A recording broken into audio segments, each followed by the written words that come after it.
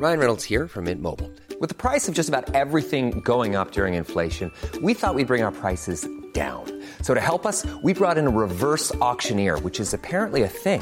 Mint Mobile Unlimited Premium Wireless. How to get 30, 30, bit to get 30, bit to get 20, 20, 20, bit to get 20, 20, bit to get 15, 15, 15, 15, just $15 a month? Sold! Give it a try at mintmobile.com/switch. $45 up front for 3 months plus taxes and fees. Promo rate for new customers for limited time. Unlimited more than 40 gigabytes per month. Slows full terms at mintmobile.com. Hello, Chris Evans here with a special edition of the Best of the Breakfast Show podcast. It's a pop-up with Cinch from Virgin Radio starring the super scissor sister himself, Jake Shears. All right, get him on the air. Vass, over to you. He's the multi-award-winning, multi-million record-selling Scissor Sisters frontman who's worn kinky boots on Broadway and a unicorn on ITV. His new single, Too Much Music, is out now. He may not feel like dancing, but he will take your mama out all night. So let's have 3 cheers for Jake Shears. Yeah, all right, Jake. Welcome. Thank you very much, Chris. Thanks. How Good are morning. you? Fantastic. You look amazing. Thank you. I, my hair might be a little disheveled. I rode my bike down here this morning. So. But your eyes are so bright. They always have been, man. My big eyes. They get really big. They do, but they look. Also, they're snow white. You look so healthy. Are you healthy? Yeah, I mean, I hope so. Yeah. I think so. Have you always been healthy? I do like to take care of myself. I mean, I like to have a good time, but I'm a Libra, so I need balance in my life. Oh, tell me about that. Tell me about your Libra-ness. I mean, I love hosting parties. I love beautiful things. Yeah. But I mean, I'm constantly striving for balance. All right, as you found out of one of my favourite bands of all time, without question, it has to be said. Love Scissor Sisters, love putting you on the radio, love the new single. We'll talk about that in a moment or two. You're on tour with Duran Duran. It's all very exciting, isn't it? Very exciting. Very exciting. It feels so good, like just to have been working for years on this record and just kind of working up to a fun moment like this, Good where I for get you. to go on tour with Duran Duran and do fun stuff. This summer is going to be a blast. You're straight out of the gate on the show. I love it as well. So as a host on stage, you host gigs. That's what bands do. You host a gig. You give people a party. Yes. There's a trick to hosting, isn't there?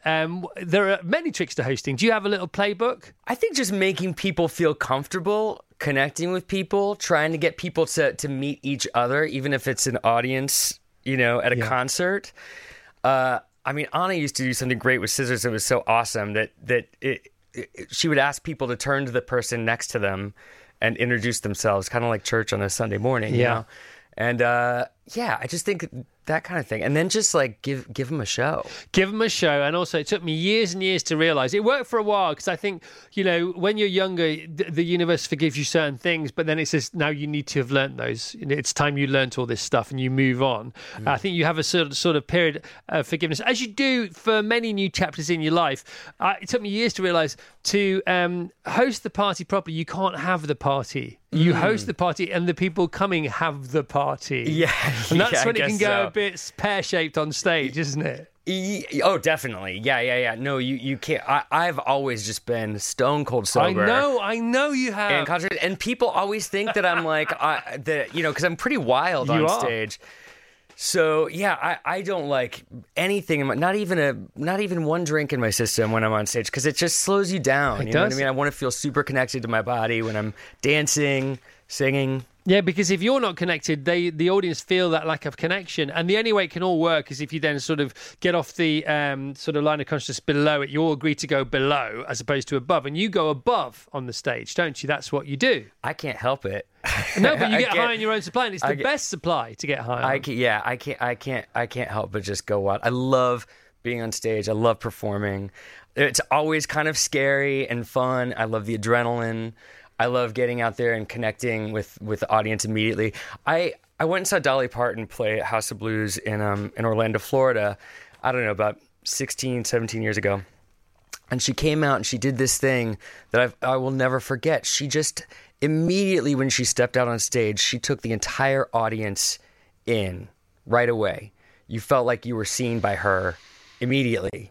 And I think that is really key, too, when you're performing, is to come out and really try to take everybody in. That's so interesting, isn't it? That, if you do that, if you meet whatever it is head on, you know, especially with open arms, you know, and with an open chest and with all your energy there, and with certainty, because if there's any sort of uncertainty on the other side of the fence or net, as it were, you can reassure them. But if there's doubt, you know, sort of a 360 kind of nebulous kind of presence, everybody's a bit like, how's this going to be? Whereas it's like, I talk about it a lot. Ashton Kutcher did this speech. Where was it again, that speech that he did? It was Teen Awards. Teen Awards. Did you ever see that speech he did? No. It's 4 minutes, Jake, right? Oh, wow. And he comes on and he says, thank you so much for this award. You put me where I am today. And let me tell you about 3 things. So straight away, we know there's 3 things. He said, number 1. And he says there's number 1. Number 2, and he's hitting his fingers as he's saying it. And number 3, and then he goes back and then expands on each 3 things. And then he's at the end of the speech says, so remember, first of all, once again, number 1, number 2, number 3. And you just knew exactly where you were with this 4 minutes worth of stuff. Yeah. You know, it's the same when you're performing, isn't it? You come on and you're tight and you're bright and don't worry, we've got you. Follow us. You know? Yeah, and coming out, I also just, even if you're scared, what I love is just playing the trick with myself. Just like coming out with like absolute, like, you know, I'm really a normal guy, right? You're not a normal guy. You're a special boy. No, but coming out on stage, you have to just be like, it's just a game you play with the audience in a way, and just be so full of yourself in a way. Yeah. And I'm not really like that. Yeah, it's a game you play, but you've got to know the rules. Yeah. Have you heard of Shurugai? No. So Shurugai is this Japanese way of learning things. So Shurugai. So Shu is you got to know the rules. Right? So you go and work somewhere with people who know what they're doing. You got to know the rules. Ru, Shurugai, Ru is now and again I'm going to bend the rules because now I know the rules. Yeah? And guys, I'm going to make up my own rules. And that's showbiz, isn't it? Shurugai. Yeah, I like that. I like that. But the other thing too is like when I'm playing gigs, it's always kind of exciting when something goes wrong. Right? Because the other game that you play is trying not to let anyone see that you're sweating it, or that anything is happening, right? Yeah. And if you can make it so no one notices, you've sort of won. Yeah. I walked out on stage. I did a really fun pop-up gig on Saturday night at House of Trash, Party at Electra Works. It was a late night thing. I played a couple songs. And the moment I walked out on stage, it was as if there was an oil slick on the front of the stage. Literally, it felt like an oil slick. Oh my God. Like someone had dumped Vaseline or something on the front of the stage. And I, right away, I'm like, okay, there is a problem, and I've got to work around it and not fall on my rear end. Yeah. My goodness me. When you were doing this, was that a warm-up gig? Would you class that as a warm-up gig? No, it was sort of like an old school, like it's back in the day with Scissors, that's what we would do, pop up in a club and play a couple songs at 1:30 in the morning.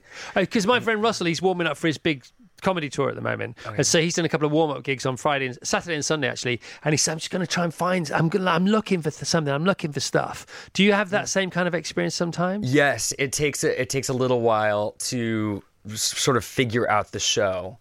What kind of things do you discover? Just pacing and where you're going to be and what you're doing. I do a lot of like improvisation when I'm on stage, and yeah, you do need it. It takes some shows to. You can have a great show right out of the bag, but it takes a few to really kind of figure out totally what you're doing. I love it. It's like fail to plan to fail. But if you plan, then you can have a little sort of dalliance with failure mid-set. You can take a few risks, can't you? Yeah. Well, and I just love it when you stop even thinking about it. Everything just starts happening. Your body just goes on its own. What's it like being a performer like that? It's the best. I mean, it really is like. It's just it's my happy place. Like it's one of the big joys of my life. And there's been times where there's been some years go by where I've not really been able to do it or not doing it. And it really affects me, So can we just rewind and can we do a little origin Scissor Sisters story? Is that okay? Yes, of course. So Lexington, it all began in Lexington. Is that fair? As Baby Daddy began in Lexington. Okay. So take us through the chronology of the Baby Daddy and I met actually up in Seattle. I was going to school up in Seattle. He was on a road trip. And then we both ended up in New York at the same time. And we just started making just really silly music. What does that mean? What does that mean? Just stuff. Well, so the towers fell, right? Yeah. And right after that, I had just gotten out of school. I wasn't going to be getting a job in a foreseeable couple of weeks, at least. So he and I just got together and just started making stuff that would make us laugh. Cheer you up. Yeah. Right. And then it was September 21st was our first show, the two of us. And I was just like, why don't we go out and just like bring some joy to folks? Yeah. You know? Yeah. And that was the start of it. Tell us about Walt Disney's involvement. Walt Disney's that's a rumor. The Disneyland thing is a rumor, but it's a. What is the rumor and why isn't it true? There's a rumor that like me and Anna and Scott met at Disneyland or something. I don't know. Maybe in your heads. I do love Disneyland. Is one of my favorite places on the planet. Honestly. I love it. I just went to Disneyland Paris a few weeks ago. What about the queue? Forget Paris because the queues are different. But we went to Disneyland because the kids wanted to go. It's the only time we rented a car last year in Venice Beach. We were there for 28 days. We didn't get in the car apart from from the airport to the airport.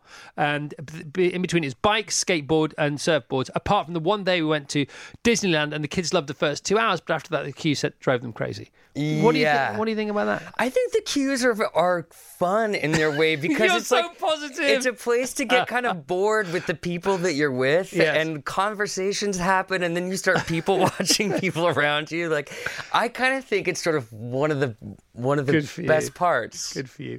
All right, so one of my comeback Brits was 2005, which is you performed on that, didn't you? Yes, that was mega. That was what was the moment you exploded in the UK? Was there a moment? I'll tell you.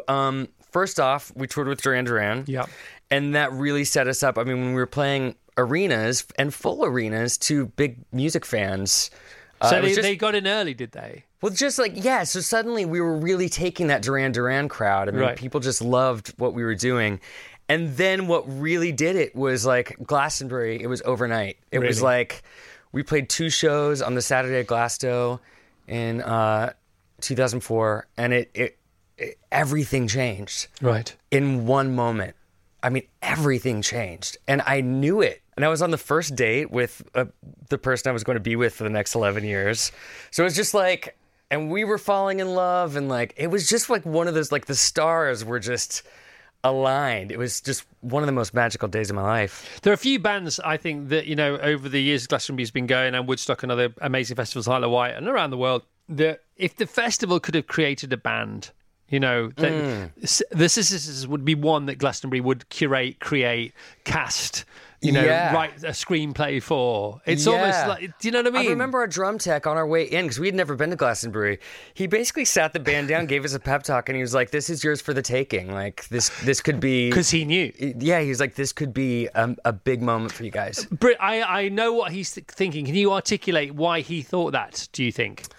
I just think because the crowd there is so open-hearted and, you know, love a great show. And I don't know, it was just, and we thrived at festivals. Yeah. Why is that then? Do you think because you're quite 60s in a way? You know what I mean? You're quite Austin Powersy in a way. There's another game to play on stage at festivals, and it's one of my favorite. I love going out and playing for a crowd that's not all necessarily there to see you.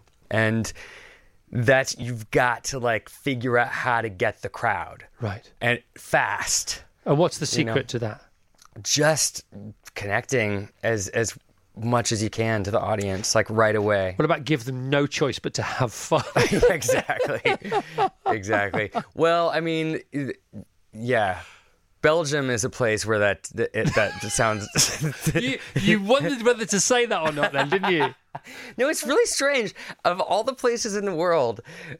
Scissors never had a good show in Belgium, I don't think. Like, too much chocolate. They just didn't. They got chocolate hangovers. Everyone just sort of stood there and would just stare. Well, they invented the chip, the French fry, the frite. Okay. Yeah, and now we all, you know, the smell of chips, we all want them, but does anybody feel good after a bag of chips? Then you got the moule. You know, they might have had a muscle that was off, not quite open. Then you got too much beer. It's all bloating. That's not going to help with anything. There's no acid here. There's no red wine actually going on here. And then loads of chocolate. And then you go see a show. They're just... And you're just like, you have got no energy. They've just got food babies, man. Yeah. So it's funny because the Belgians don't strike you as that like that, but I've never performed there in a band. It's strange. Even the Scissor Sisters can't light up Belgium. Oh my gosh. Poor Belgium. Poor old Belgium. Imagine you can't get joy from a Scissor Sisters gig. Belgium, come on. Oh my goodness! That's what I thought. Okay, we can fast forward. I want to go through Scissor Sisters stuff, but we've pushed for time. So you're back. How back are you? When did this particular renaissance begin? And there's nothing wrong with that because that's how the music business works. Yeah, this record took a while. It took a few years, and I recorded it and wrote it all over the world, in Los Angeles and New York and New Orleans, London, Lisbon. I finished up writing it in Lisbon, and I just had a great time making it. It's a dance record from top to bottom, and I really just took my time to make it just exactly what I wanted it to be. And so it just brings me a lot of pleasure to listen to it, and I just love it. I'm so proud of it. I love those names you mentioned there: New Orleans, New York, London, Lisbon, Los Angeles. How's that happen? I can just kind of get all over the place. Do you take bits and things, technology with you wherever you go, or do you know friends with studios? I do. I do have a little studio set that I just throw in my suitcase. It's really easy to set up, and microphones. I'm always recording vocals and stuff. Quite impressive, isn't it? Everywhere. I take my music making machine with me. Ultimate working from home. That is unbelievable. Working from suitcase. But it's it's just I moved here a year ago. Right. Where so do you live? I've got a house in New Orleans, right. and then I live in East London, right up, off Columbia Road, basically. And now, because you do tend to sort of gravitate to all the cool spots, because I suppose you hang out with the right tribe, no matter where you are. Oh, I hang out with all kinds of people. That's what I'm saying. I would imagine very open-minded people. Yeah, definitely. Very that's fearless, necessary. as opposed to brave. Because bravery is contemplated and fearlessness is more of a natural state, that kind of thing. Yeah. Where's your most conducive place to the muse? Where has it been thus far? Probably New York, I would imagine. I love New Orleans so much. New Orleans, okay. I love it. It's my place to just chill out. There's no place like it in the world. How did you end up there? I fell in love with it when Scissors was touring. The first time we played New Orleans, I remember getting off the bus and being like, this is amazing, and I want to live here someday. And then I hit a point about 9 years ago, where I realized I was like, I'm going to get a one-way ticket to New Orleans. I didn't know anybody there, and just went and started living there. And so you were newly single, therefore newly free. Yeah, exactly. And lighter? I was single. Yeah, I was processing a lot. You know what I mean? I was processing a lot, and I kind of needed to be by myself. Life for a is while. a process. That's what life is, isn't it? Of course it is. And I just loved it, and just decided to, definitely have some roots there. Can I have some real estate advice? And by the way, today is Fat Tuesday. Happy Mardi Gras. Yeah, Mardi Gras. Everybody, Pancake Stroke Mardi Gras Tuesday. is Got it all going happening. on. Mardi Gras is Fat Tuesday. That's what it means. And it was born in New Orleans, baby. How did you find a house there? Did you go to Zillow? Did you get a realtor? What happened? How do you find a place in New Orleans to buy? Yeah. I've had someone help me. Do you tap some people up? Do you know some people or? Yeah, I do. Yeah, definitely. Over the years, I've made a lot of friends down there. I feel like I know half the town. It's a small town, there's only, in the Crescent, there's like 350,000 residents. It's a tiny little town. Never been. I so want to go. I think that's where I want to go. I want to go to New Orleans. We're almost out of time. This has flown by. We've been talking for 20 minutes, my friend. It's been lovely. You are lovely. You are a lovely human being, honestly. You only take light with you wherever you go. And, and we all have our dark days, but we know that night follows day and follows night, and it's never been any other way. The album is going to be out on the 2nd of June. You can go and see Jake via various live dates. JakeShears.com. That's easy. JakeShears.com. He'll be supporting Duran Duran, squaring the Duran Duran circle, which is gorgeous.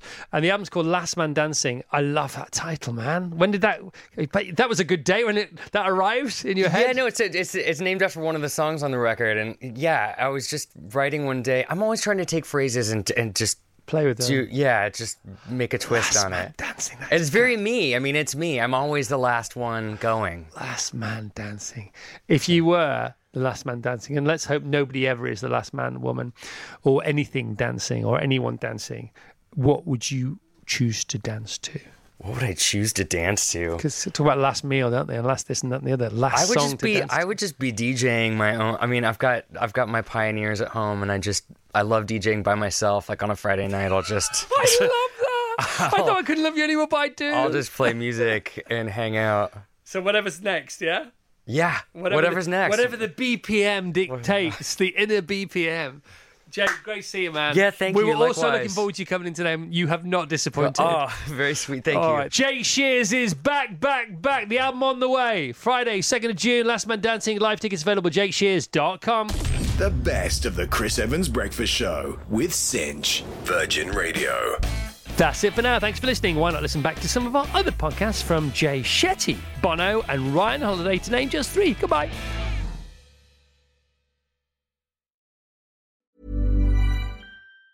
Mom deserves the best, and there's no better place to shop for Mother's Day than Whole Foods Market. They're your destination for unbeatable savings, from premium gifts to show-stopping flowers and irresistible desserts. Start by saving 33% with Prime on all body care and candles. Then get a 15-stem bunch of tulips for just $9.99 each with Prime. Round out Mom's menu with festive rosé, irresistible berry chantilly cake, and more special treats. Come celebrate Mother's Day at Whole Foods Market.